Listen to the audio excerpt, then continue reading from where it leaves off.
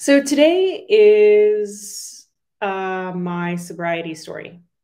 And I've never told this story in full to anybody outside of my sort of personal circle.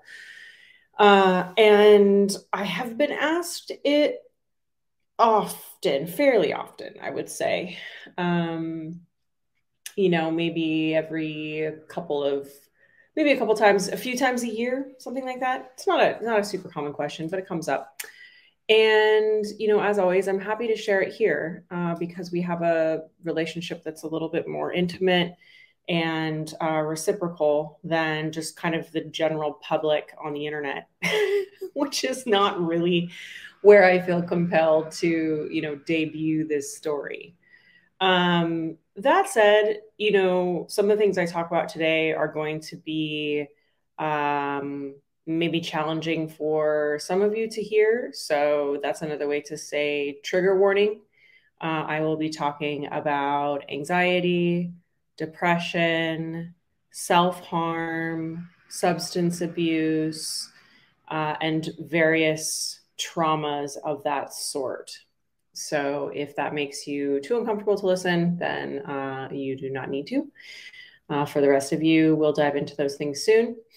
And I think on a personal note, I would mention that I'm not uncomfortable talking about any of this.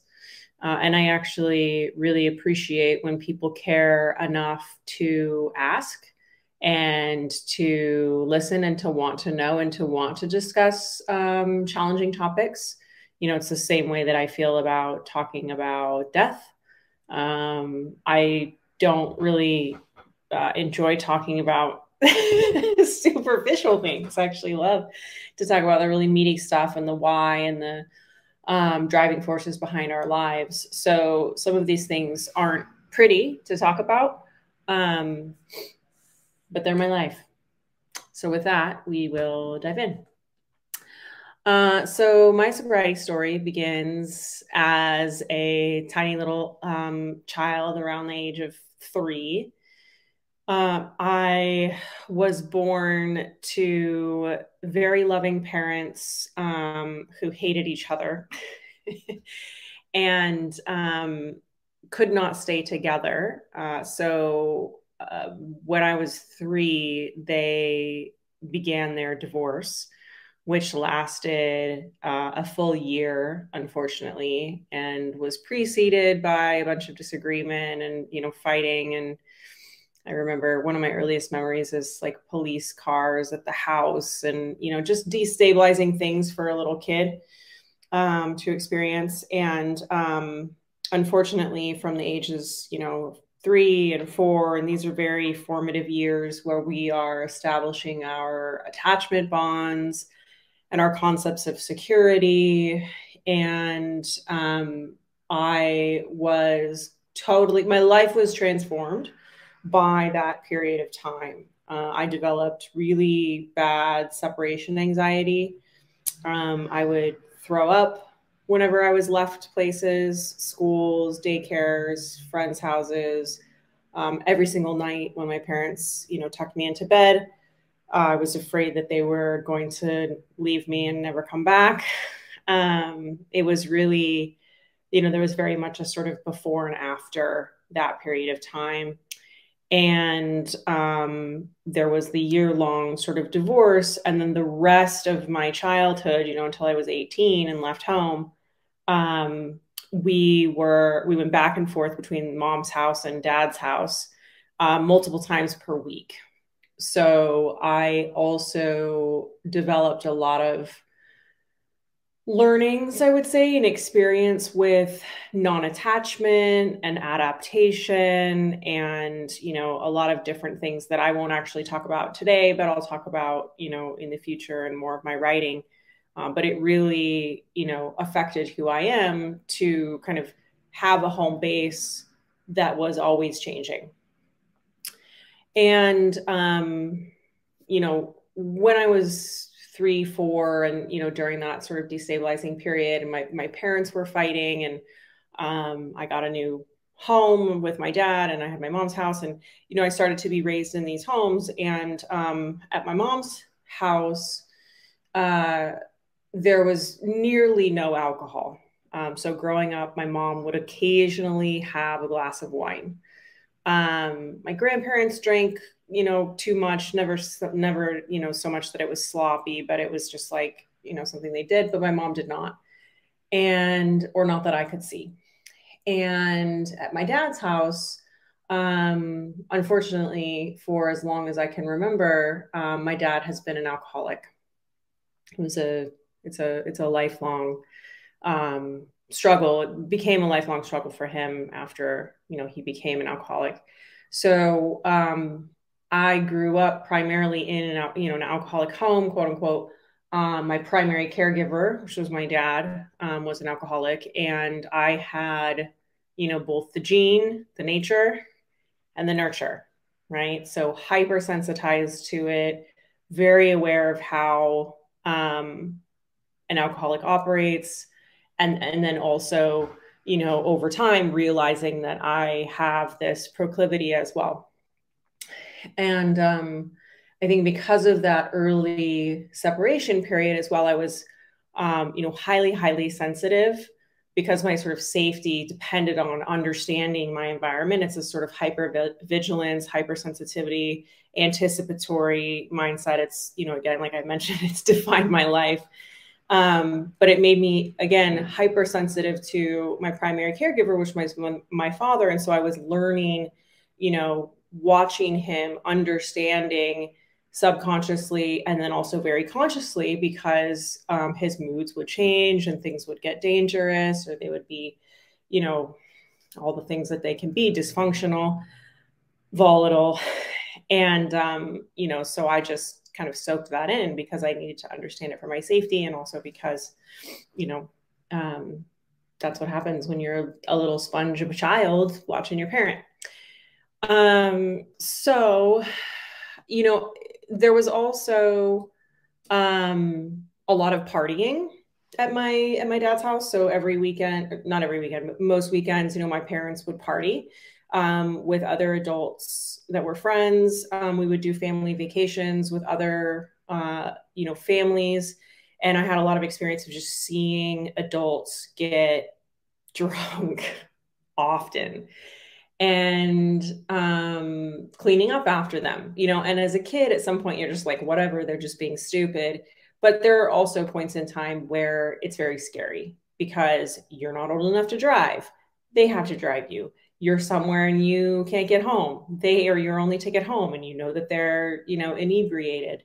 Um, and I think it's just scary as a young person to see your older, safe person incapacitated. So again, there are layers of this that I've been working out in therapy ever since. So, I had a lot of experience kind of seeing it and being around it. And it wasn't always negative, but the tone of the home that I grew up in for most of my life was volatile, angry, unsafe, and very oppressive.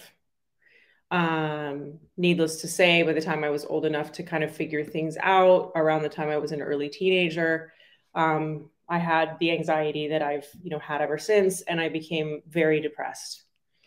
And I hated being at home.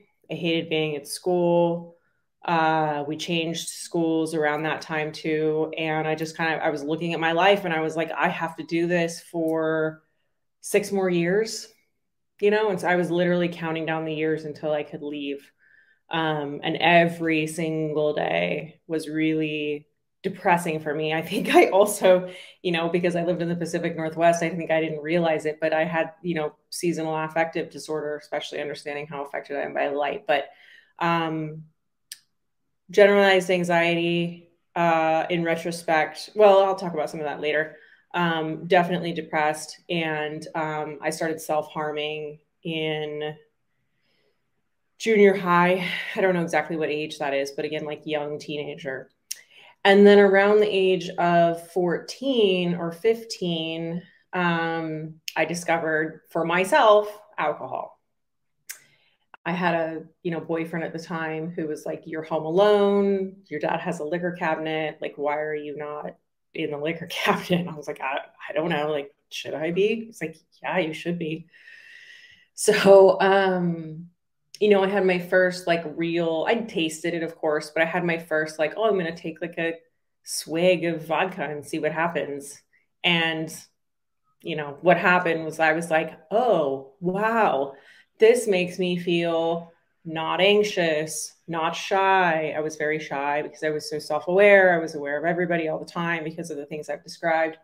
And anybody who has, this kind of relationship with alcohol will or any other substance will understand, when you have it, you realize, this is dangerously quote unquote good for me, right? Like it was like a kind of balm that made all of these things that I was dealing with, anxiety, depression, fearfulness, self consciousness, all of it just went away. And so I started using it as a way to self medicate, from then on. So I was really young, 14, 15 years old. And nobody knew except my boyfriend and maybe like some close friends for a long time. I wasn't drinking all the time. I wasn't getting drunk, but I was kind of using it like a medicine.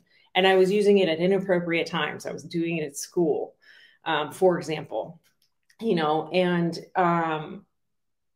and again, just was like, this makes these, sort of social interactions that I'm so uncomfortable with or these difficult, experiences easier. Anyway, you get it. So, I never really got in trouble. I was valedictorian. I lived a sort of double life for a very long time, like straight A's, valedictorian. I had like over a 4.0, GPA. Was doing like college classes early, all that sort of stuff.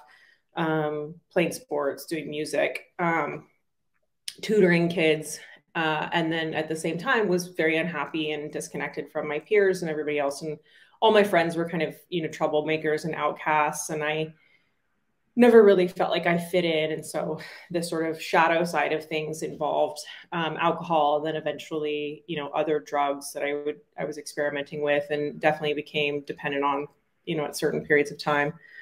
That kind of continued through college, like got great grades, did all the things, had a steady job, had like two boyfriends at the same time, which is another story for another time. And even they represented, this sort of double life. I, had this kind of desire to be creative, to work in fashion, to take photos, to style, to write. And then I had this like practical side that was, like you need to go to business school, which is what I did. You need to, have a real job working in communications or something like that, which I did, and so I tended to follow the like responsible side, but that made this like creative rebel side feel unsatisfied and needed to be exerted, and it exerted often with this other boyfriend that I had, or with too much alcohol, or with drugs, or with kind of, running off and letting off the energy in that for a while. But all, long story short, all through college, I was drinking too much, like many people do. Never really worried about it. But it's not cute, right? And I was always aware of the fact that I had the gene and I had grown up in this home and that I was playing with fire, basically.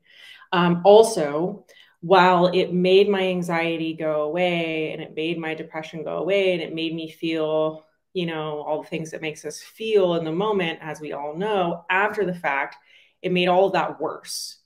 So it was terrible, terrible for my mental health. And I've come to realize, like, I'm such a sensitive human being. The fact that I was just like ever getting drunk on any regular basis is just awful for our brain chemistry. Awful. And so I'm like so sorry in retrospect that I did that. But of course, we're kids, like whatever, we don't know. But college, college happens. And at the end of college, I fall in love with somebody really amazing, like husband material. Everybody wanted me to marry him. He was very fabulous. And so we go off on this romantic, like 5-year relationship or something. And it involves drinking lots of wine. Like, again, it's like, we're still young, we're being romantic, we're on this like whirlwind of falling in love with each other for, a lot of it. And we drink a lot of wine, it's like part of what we do. And that, at that point, I started to realize like, this is not sustainable and it is really bad for my health. But it's really hard for me not to do, right? It's really hard for me not to do. There was no sober scene at all at that time, not even close. No non-alcohol. Like you would just be scorned. I mean, you still are in lots of places if you wanted to order something non-alcoholic. Nobody didn't drink. It was part of this, like, part of our relationship. And also when I didn't feel good, anxious, or, existentially concerned or whatever, which was often the case, made things better. It's the same story that I think so many people have. So at that point, and when I mentioned the existential part, it's important because at that time in my life, I was living in Seattle. I was working at Microsoft. I had this great, boyfriend. We had a beautiful place that we lived. And I was doing the expected path, right, of, being responsible and living in this certain way. And some part of me was like, no, this is not how it goes. This is not how this story goes. It's too soon. It's not right. You've been on a mission to go to New York to do bigger things. It's not time to settle down. And yet I was really like, back and forth. I was like, but this is the guy. Like, this is the relationship. He felt the same way. And my grandma and my mom, and they were all like, you gotta get married, you gotta do the thing. So existentially, I was like very, very uneasy. I ended up having a very bad panic attack on the way to work one day. That was, really kind of the culmination. It was a version of a nervous breakdown. I ended up in the hospital. And it just kind of, and then I ended up on medication for my anxiety after that for a while, for about a year. And that didn't stop anything necessarily. It just kind of, it was like a stick in the spokes, sort of slowed the roll, and it's like, okay, this isn't working. I need to chill out. I need to regroup.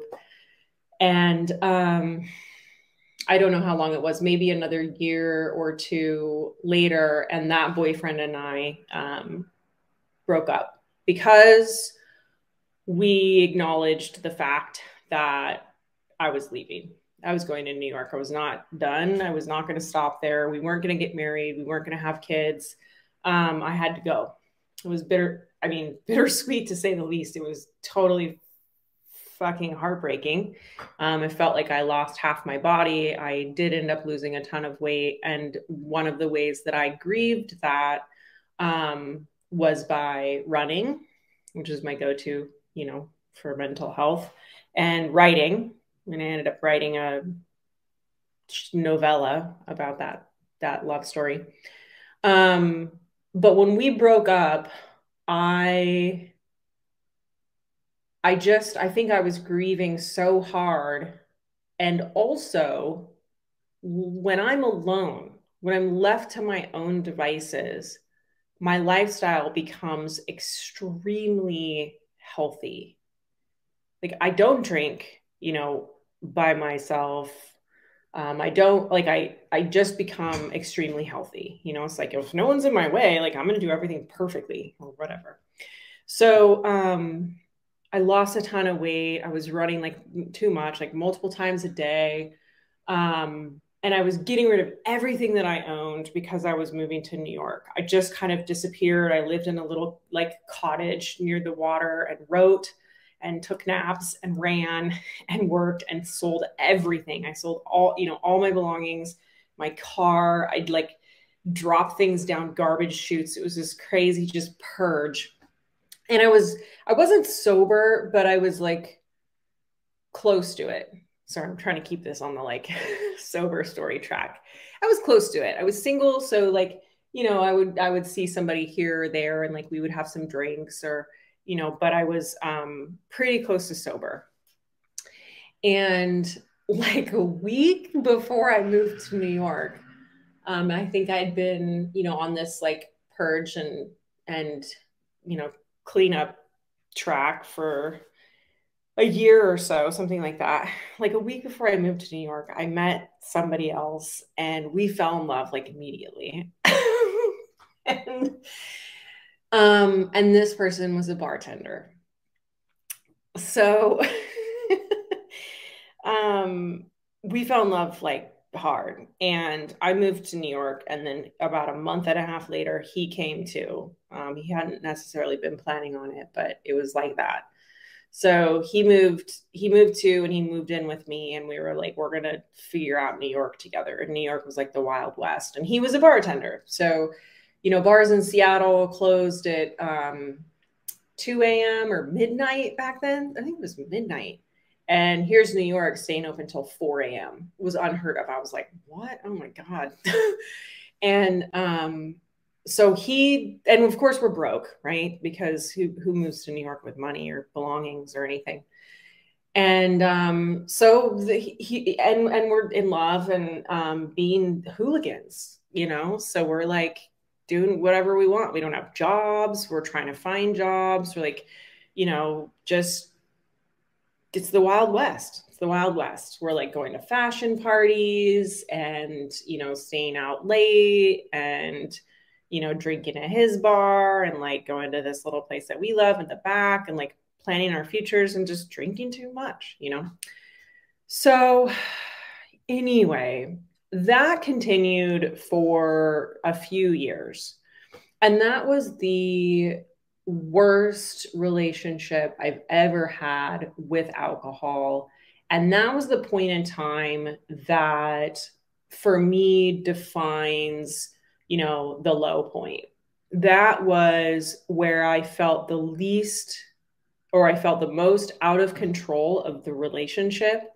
I couldn't like pull myself out of it. I couldn't stop when I wanted to stop. Um, it was definitely a bad dynamic with the two of us because he had the same gene, as they say, allergy or whatever, as I did. And so there was this really unhealthy kind of taking turns of, instigating or what do they call it? Enabling, right? And, there's a lot more kind of nuance that goes into it in terms of, kind of context and otherwise. But, that was a low point for me. It was really dark. It was also like, well, whatever. I'm not telling you about the relationship now. I'm telling you about the relationship to alcohol. So it was dark and I felt out of control. And I was just like, I do not want to live like this. I never want to feel like this again. This is not living. This is, um, this is just hard and it hurts. It's that's what it is. That's what it is. And it's so bad for me. It's bad for everybody from a health standpoint, but it's really bad for certain people who have, dependent personalities, who are alcoholics, who are, addicted personalities, quote unquote, like all that stuff. It's just especially bad to get entangled when you're that way, obviously, right? So I called it at some point there. I don't remember any specific like moment in time, but it was just like New Year's Eve, I'm done. This is it. I'm doing I'm quitting. And I could go back and read my journals. I might have said like I'm going to do a month, like dry January. It might have been that. Or I might have just said, like, I'm done and I'm not, putting a timeline on it. I don't remember. I'll have to go back and find that. But I called it and I quit. And my boyfriend did not. And as you can imagine, that created a split between us. And slowly but surely, like, I would be getting up in the morning and I would be going to exercise, go on a run, do something in the morning, and he would be sleeping and recovering, right? I would be, I don't know, going to bed early and he would be out still, or, these things. And, bless him. I love him to this day. And, it's got to be a personal decision. It's too, and this is part of the point. I think it was too hard for me to try to save him too, right? I was like, I'm doing this for myself. I have to do this. You can come with me if you want. So for the first year, I did not even have a tincture. I didn't even have kombucha. It was 0 alcohol. Keep it away from me. I don't want to see it. I don't want to smell it. I don't want to taste it. Nothing. And again, back then, like, there were no alternatives to alcohol. I also still worked in ad agencies. I worked in fashion, and everyone thought I was crazy. They were like, you must be pregnant. I was like, no. And they were like, well, then what is wrong with you? Like, why don't you drink? But I didn't didn't even touch it. And it was, needless to say, the best decision of my life. It was fantastic. And got easier over time. And then, as anybody who's done this can attest, once you get ahead of it and you're like, I am not attached, I don't do this. At least for me, I had no interest in going back. It was like, I don't, that was hard enough and dark enough. And I just finally got my act together in terms of this relationship. I changed the dynamic. Like, I don't want to go back to that. However, because there was no scene and I was constantly like berated about this, and also, if you went out, like, that's what people did still. They went to bars or they went out to drink. It was really isolating for me. That relationship ended.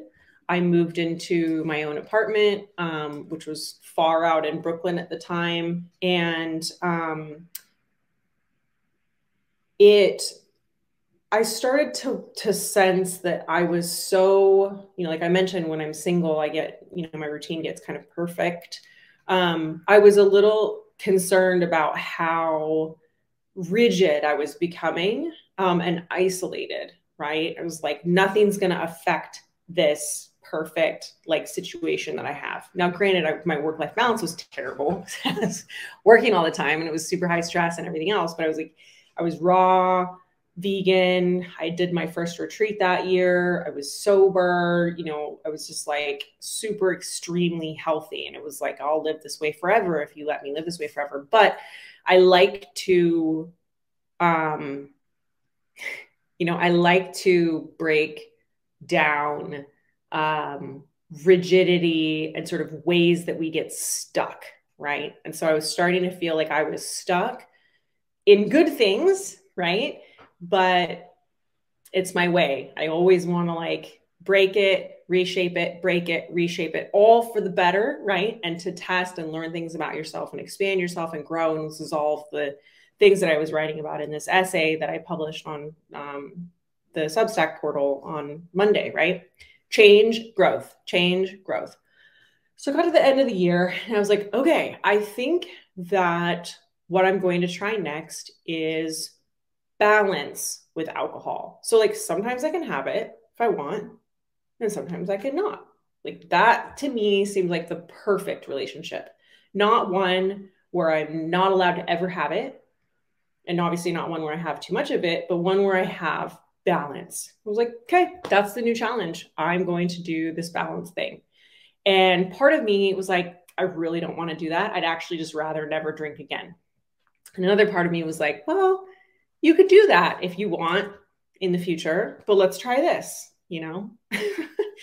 So I basically like made myself have a little bit of, you know, alcohol on New Year's Eve. And I was like, this is gross and dumb. I'm going to bed. And then, you know, slowly over the next few years or so, I did that, right? Like I strived to have balance. And I would say that that sometimes worked and sometimes didn't.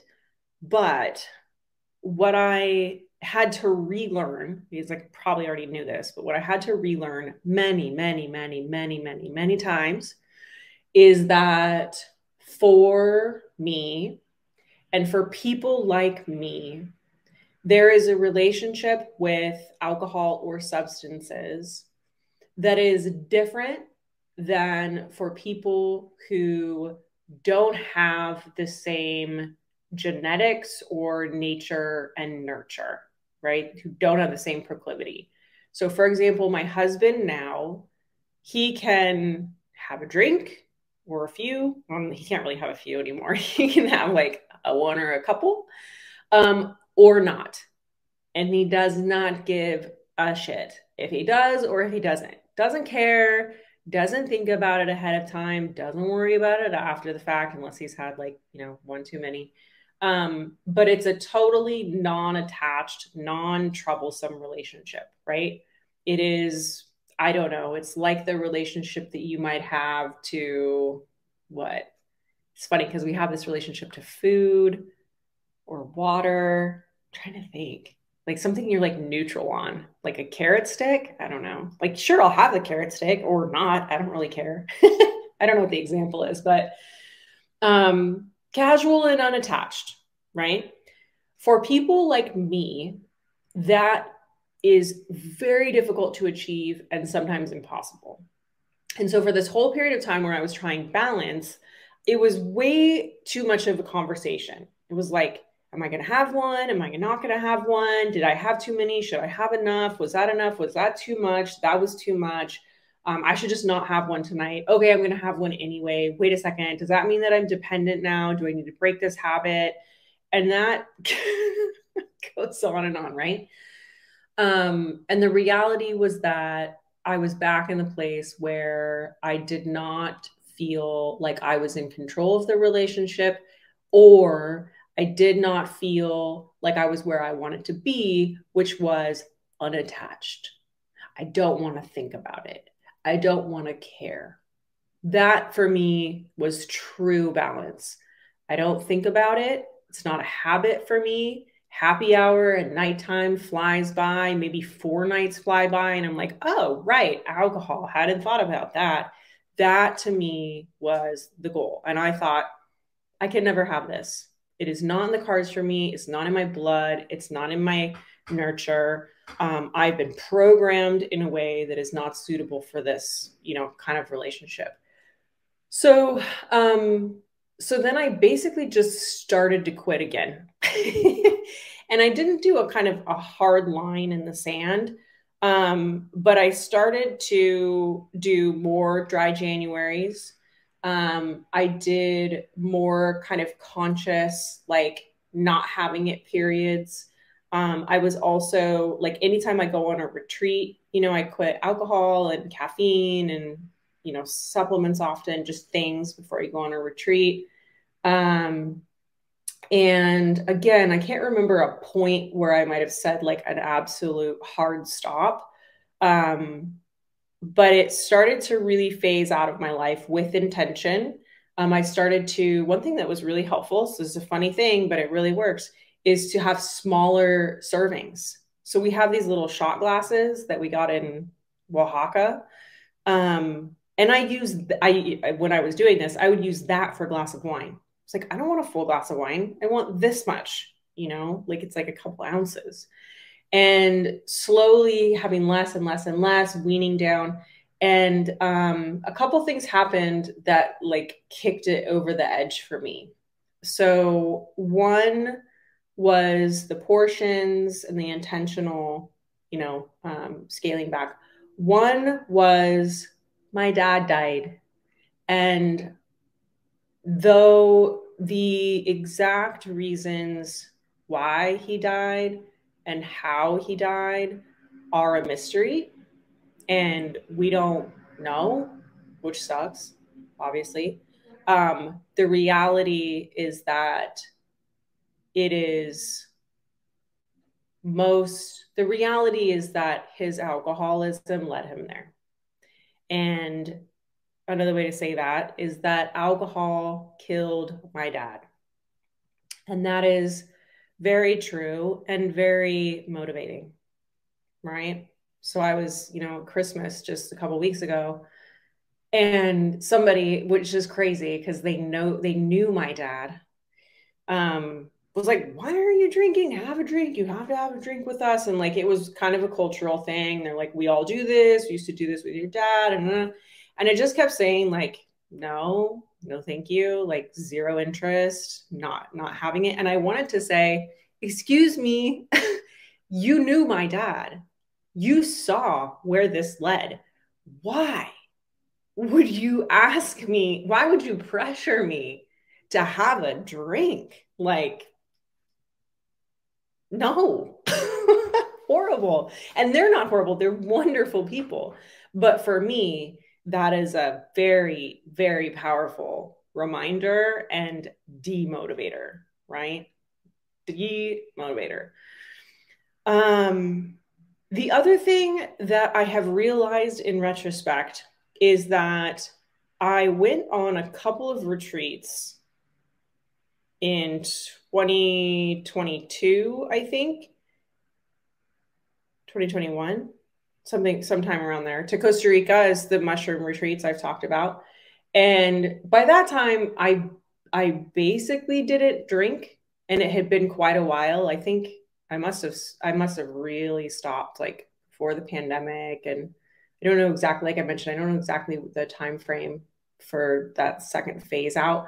But when I came back from the first retreat in Costa Rica, which involved a lot of mushrooms, meaning like a lot in quantity and also like multiple times during the retreat, I noticed that my brain was very different. And I noticed that I really wasn't thinking about, wine at all. By that point, I didn't drink any kind of liquor ever. So I have to, like I mentioned, I think in retrospect, that was helpful too. I don't think, look, some people have this experience. I don't think that like in the darkest of my days, I could have gone on a mushroom retreat and come back and been like, just done with it. Maybe some people do. Maybe I would have had to have a larger dose. But there was this really subtle shift where I was just like, oh, wow, like I haven't even thought about it, in a while. And then I went back and did another retreat. So I think those were really helpful. Also helpful, there's a huge sober community now. There's all this positive reinforcement as opposed to the negative criticism and jesting and pressure that I endured when I actually quit, right? There are all these alternatives. I have like 9 or I don't know, more, cocktails downstairs, which I should do a show and tell with here. And they're all great and they're all non-alcoholic, And when I quit in the beginning, I wasn't an herbalist yet. I didn't know about kava. I did know about kava because I've known about that since I was a kid. But I didn't know as much as I do now. Let's say that. I didn't know how many different herbal allies and supports there were for this whole process. So now, and it's been, like I said, it's been many years now, my balance is actually what I had hoped for ultimately, which is by default, just like my plant-basedness in my diet, right? By default, I don't drink alcohol. Do I have tinctures that have alcohol in them? Yes. Do I have kombucha? Periodically. There's a lot of sugar in kombucha, so I don't often have it. But, am I 100% don't let me smell it? No. But by default, I don't drink alcohol. Periodically, I don't know. Maybe we go out to dinner. I mean, here's the thing. Now my tolerance is so low that I taste it. I can't drink a full. I choose not to drink a full glass of wine. Can't remember the last time I did that, honestly. Definitely don't do cocktails. But I taste them, if I'm compelled to, or we're out somewhere special, or there's some reason to. I would say that happens less than once a month, you know? And the greatest thing is that I don't think about alcohol. I don't think about having a drink, at the end of the day or the end of the week or with brunch or with a meal. The dynamic of that relationship, and as you've heard, it has been a battle. It has been one of the harder things that I've done in life is wrestle with that relationship and try so many times to find balance and to hold on to it. And also, as you heard, and there are many quotes about this, balance continues to move and shift and change, right? It is not a static thing. It is a constant sort of process. So, if I could go back and do it again, or give myself some advice, or intercept and affect the situation at all, I would have gotten in there. Well, I would have probably let the 15-year-old do what the 15-year-old was doing. But somewhere around college, and maybe this is helpful if this is you or if this is someone somewhere around college where it was like, you are adult enough to know that this is fire and you're playing with fire and you come from fire. You are fire. Actually, that was my nickname for a long time. Get it straight now. I would recommend that. I would recommend that. And it doesn't need to be necessarily, you're sober your whole life, but it could be. Because, like, do you want to waste that much time, like, wrestling with the monster like this and maybe losing? I would rather not. Like, life is very short, time is very precious. I would rather be thinking about other things. I would rather not ever think about whether I'm going to have a drink or not, and if it's enough, and if I should or shouldn't have, right? Like, how about just not having any of that? Also, anybody, who's done this knows when you remove that kind of relationship from your life, this addiction to whatever you have, there is so much more time.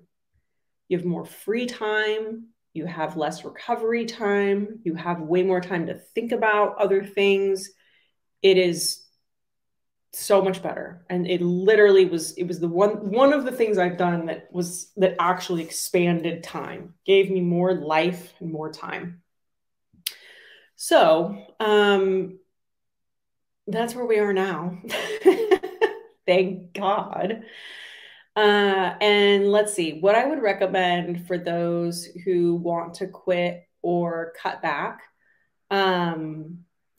I would recommend, if you are or suspect that you may be addicted to alcohol or anything, or have that proclivity, then right away, just consider meetings, consider support groups, and consider quitting sooner than later. And if you consider quitting, it maybe doesn't have to be a lifetime commitment, right? Now, that depends on you. But if you think you have a problem, quitting can be very instructive in terms of seeing how easy it is to do that, seeing how you feel when you aren't, attached to it, and on and on. It's like learning, right? It's information. I've also found this to be true with all sorts of relationships. There's way, way more energy in thinking about like stopping the thing, thinking about quitting, thinking about doing it, preparing to, like maybe procrastinating, resisting, all of that, than actually just doing it. So, as possible as it is for you to just do it, even if it's temporary, I would recommend that. It's easier on the other side of that jump. It's really, really hard to like lift your feet off the ground to like make that jump. But as soon as you get, into the air and over the other side, it's like, okay, we did that part. Like the hardest part is over, right? Find replacements for alcohol or whatever it is, you're looking to change the habit with. Look for social activities that don't revolve around that thing.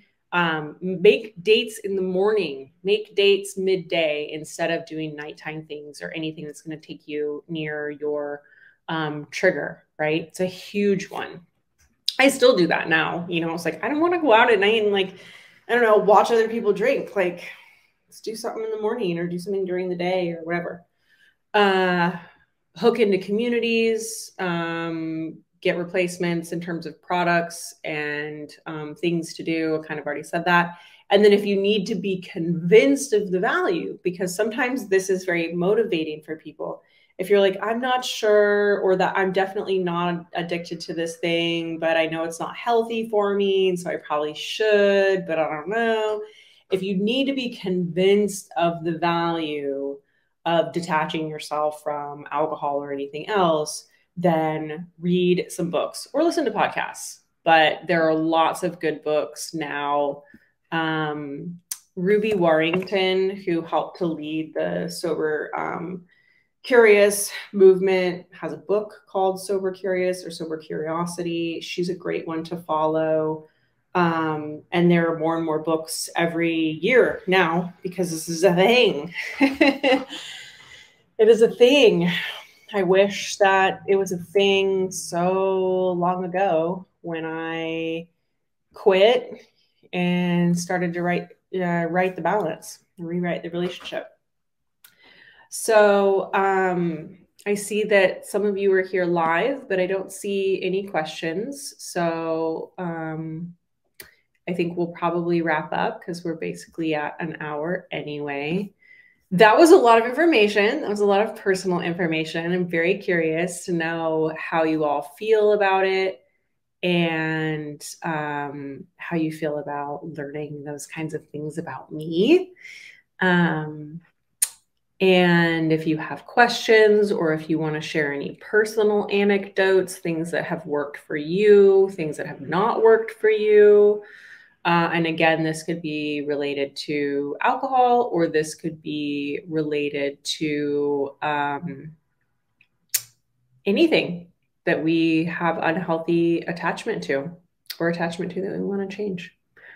Just kind of scrolling through my notes to see if there's anything else. No, I think the only thing that, I kind of wonder about in retrospect for myself is some of the years of these. I'm very, very bad at time. So I don't know, like, what was the year that I actually quit and like, when did some of these, what were some of the dates of some of these things? But whatever, it's the world I live in. I'm not sure about time all the time. So we will leave it at that. I will see everybody next week, same time, same place, but a reminder, it will be just audio. And I have your questions prepped for that, and I'm looking forward to it. I hope everybody has a wonderful rest of the week.